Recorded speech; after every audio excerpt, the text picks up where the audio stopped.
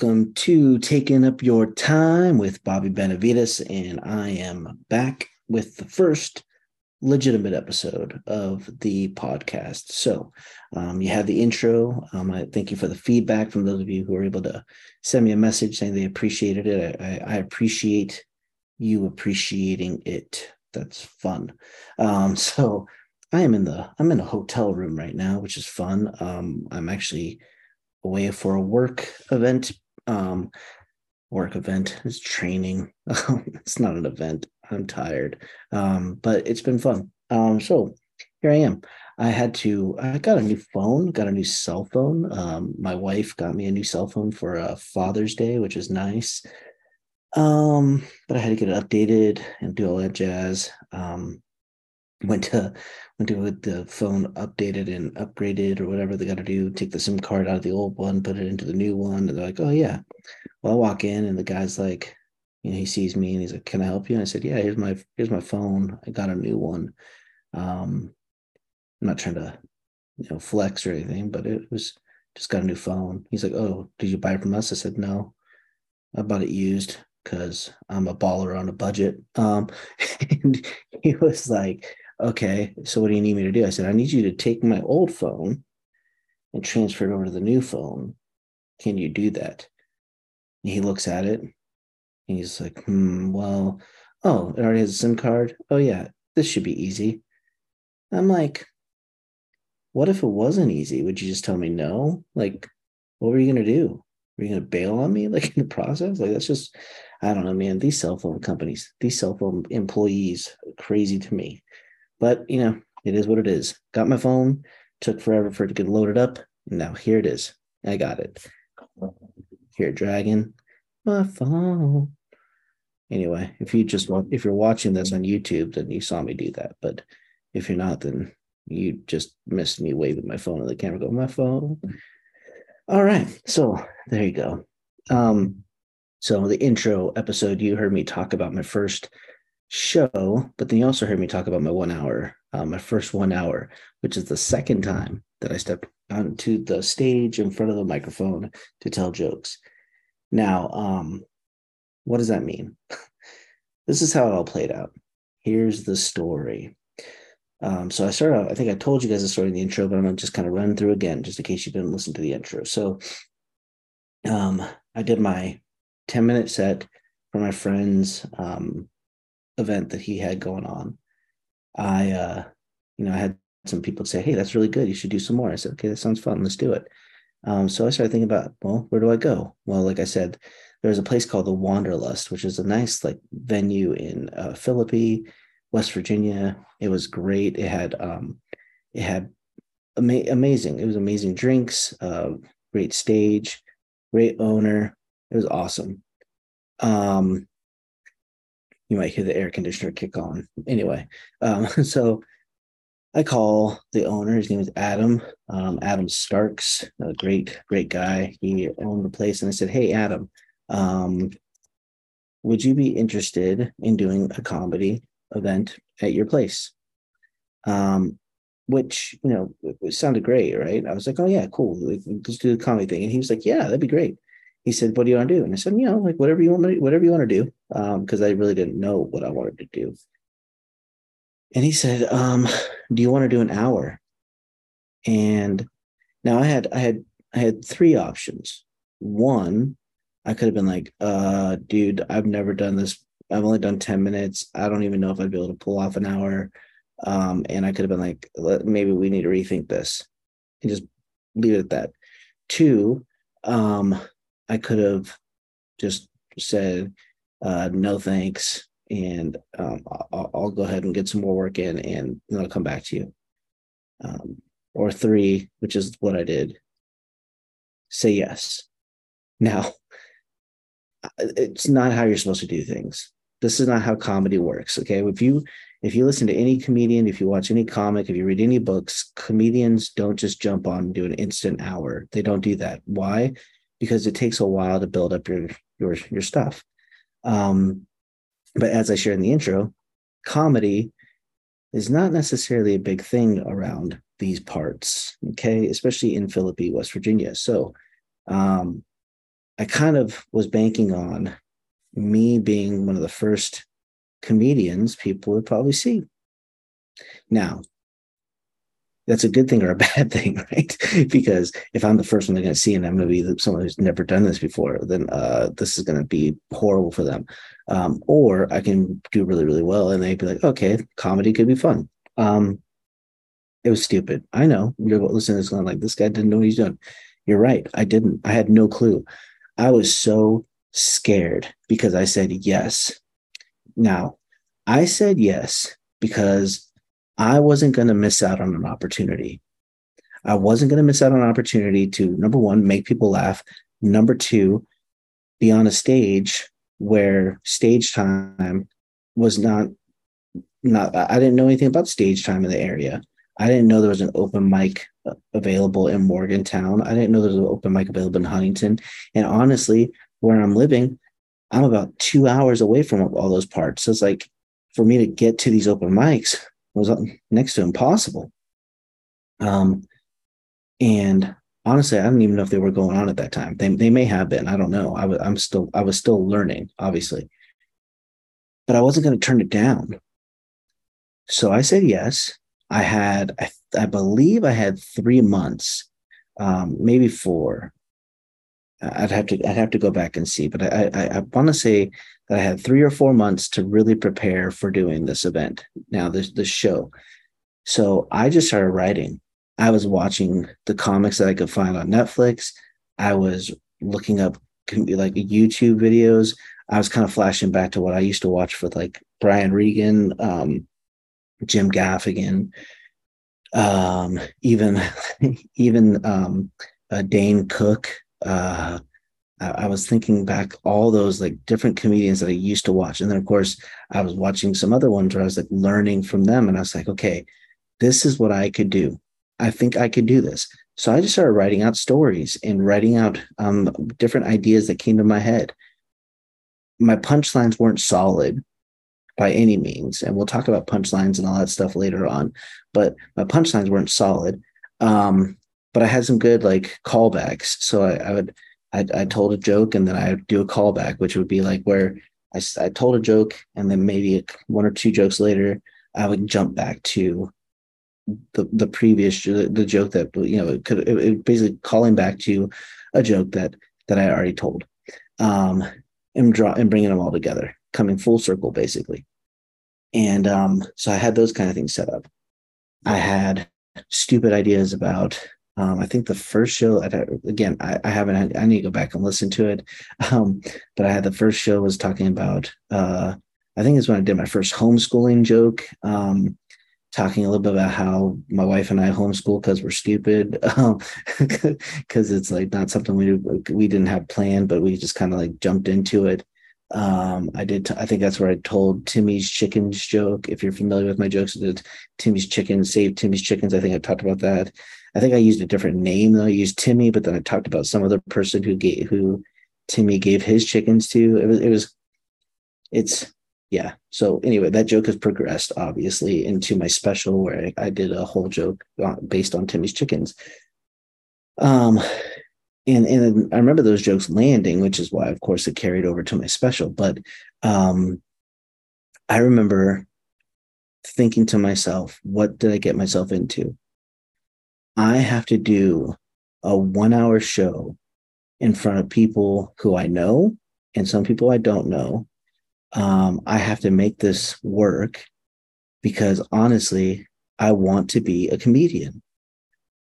I had to study, right? I didn't just go like, oh, I'm funny. People think I'm funny. No, like I had to watch, I had to see how deliveries were made. Now, granted, it isn't like I've never done like public speaking before. I mean, like I said, I'm a pastor. I've done public speaking for other events. I've been in front of people, many people before. I wasn't afraid to be in front of people. I was afraid that I wasn't going to be funny enough to where people would want to see me again, or that I wouldn't be funny enough to where Adam would look at me and say, why did I have you come here? You wasted everybody's time. And nobody is smarter because of it. Like from Billy Madison. Yeah, Adam Sandler. Anyway, if you haven't watched that movie, then I don't even know why you're listening to this podcast. So, um, I got on stage and I remember telling a joke about my beard, um, which is a joke that I still tell because it's fun, and not very many people have seen that joke, so it's okay to keep using it. Because again, I'm not famous, so that's how that works. Um, I think I told a joke about maybe I could have been where I talked about motorcycles there. I could have waited to talk about motorcycles my second time. But anyway, so I did it. I did the show. Here's the thing. 128 people who came, not counting my family. So or my wife and maybe a couple others. So like basically I think there's like 132 people there. If I remember the correctly, that was the number that was supposed to be there.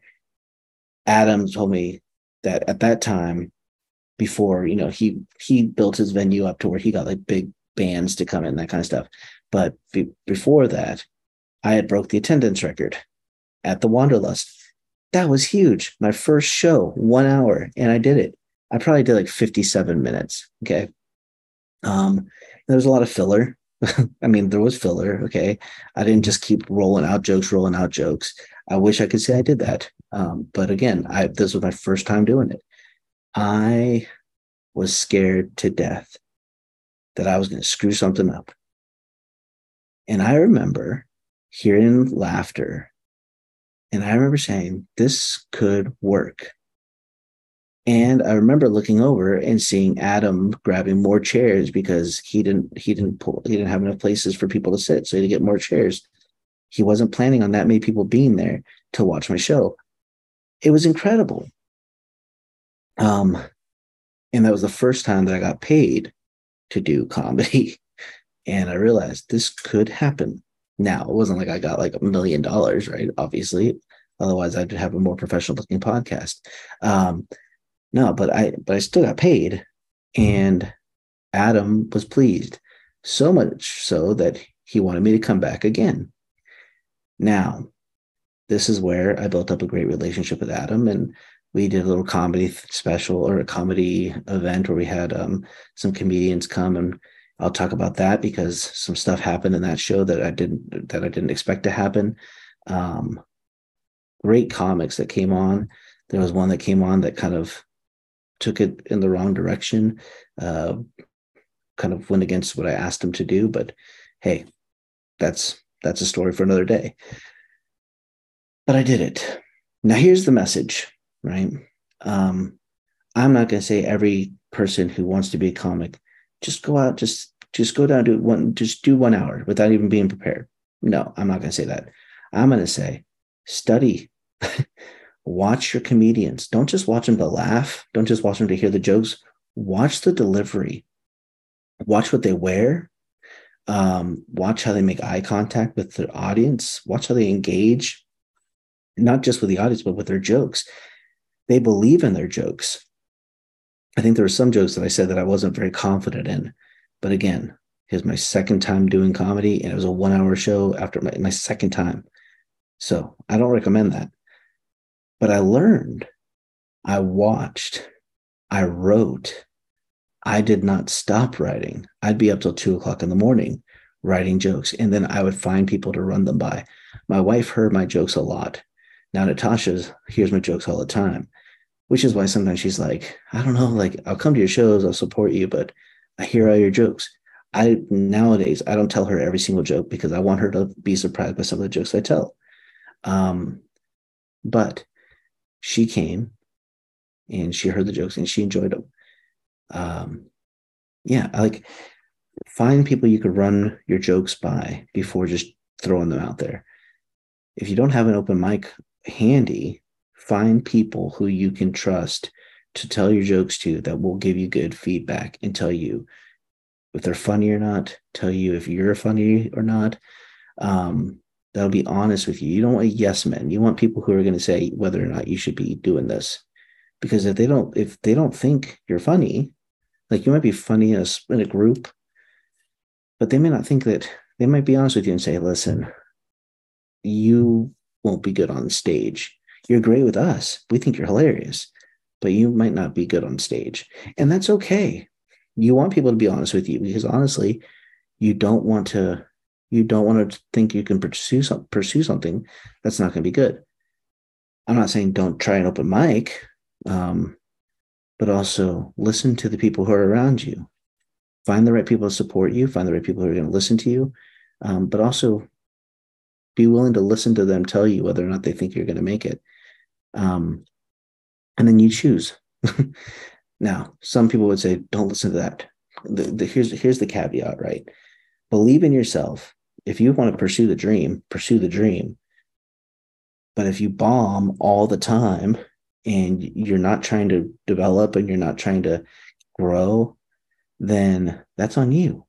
And if you're not listening to the people around you saying, hey, maybe you should step back, or maybe you should slow down, or maybe you should rethink your jokes, and you just keep going, that's on you. That's what I'm saying. Listen to the people around you. And if somebody says to you, maybe you need to rethink this, be willing to step back and rethink it.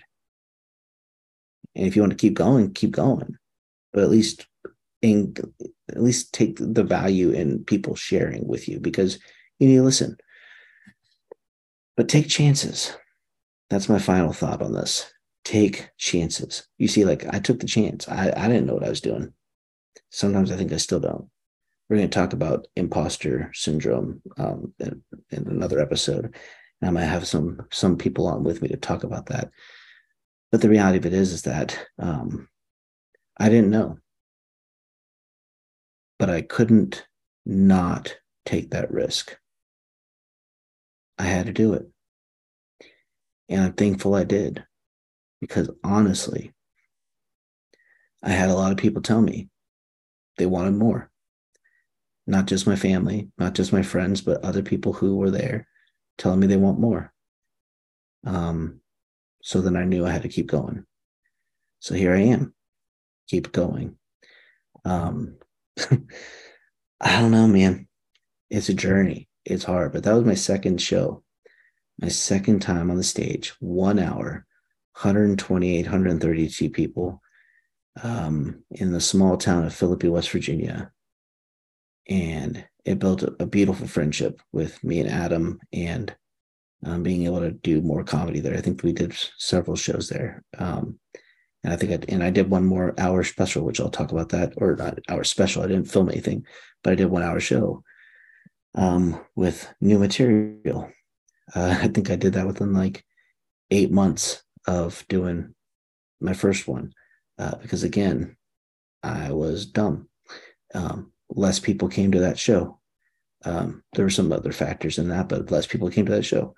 I mean, still had like 100 and I think it was like 110 people, something like that. But I mean, still good. But it was fun. I'll talk about that another time. So that's it, man. That was my second time, and I'm still going.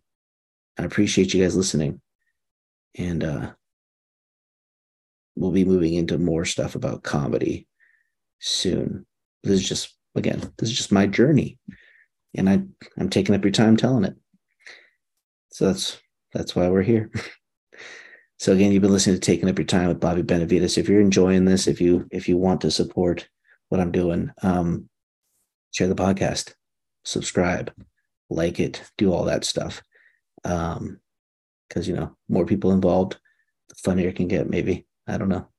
And I think I'm gonna be creating a Facebook page and Twitter thing for it, and you can start commenting and leaving thoughts, and I might start sharing some things that people share. So it'll be fun. All right. So that's it. That was fun. I'll see you guys next time. Bye.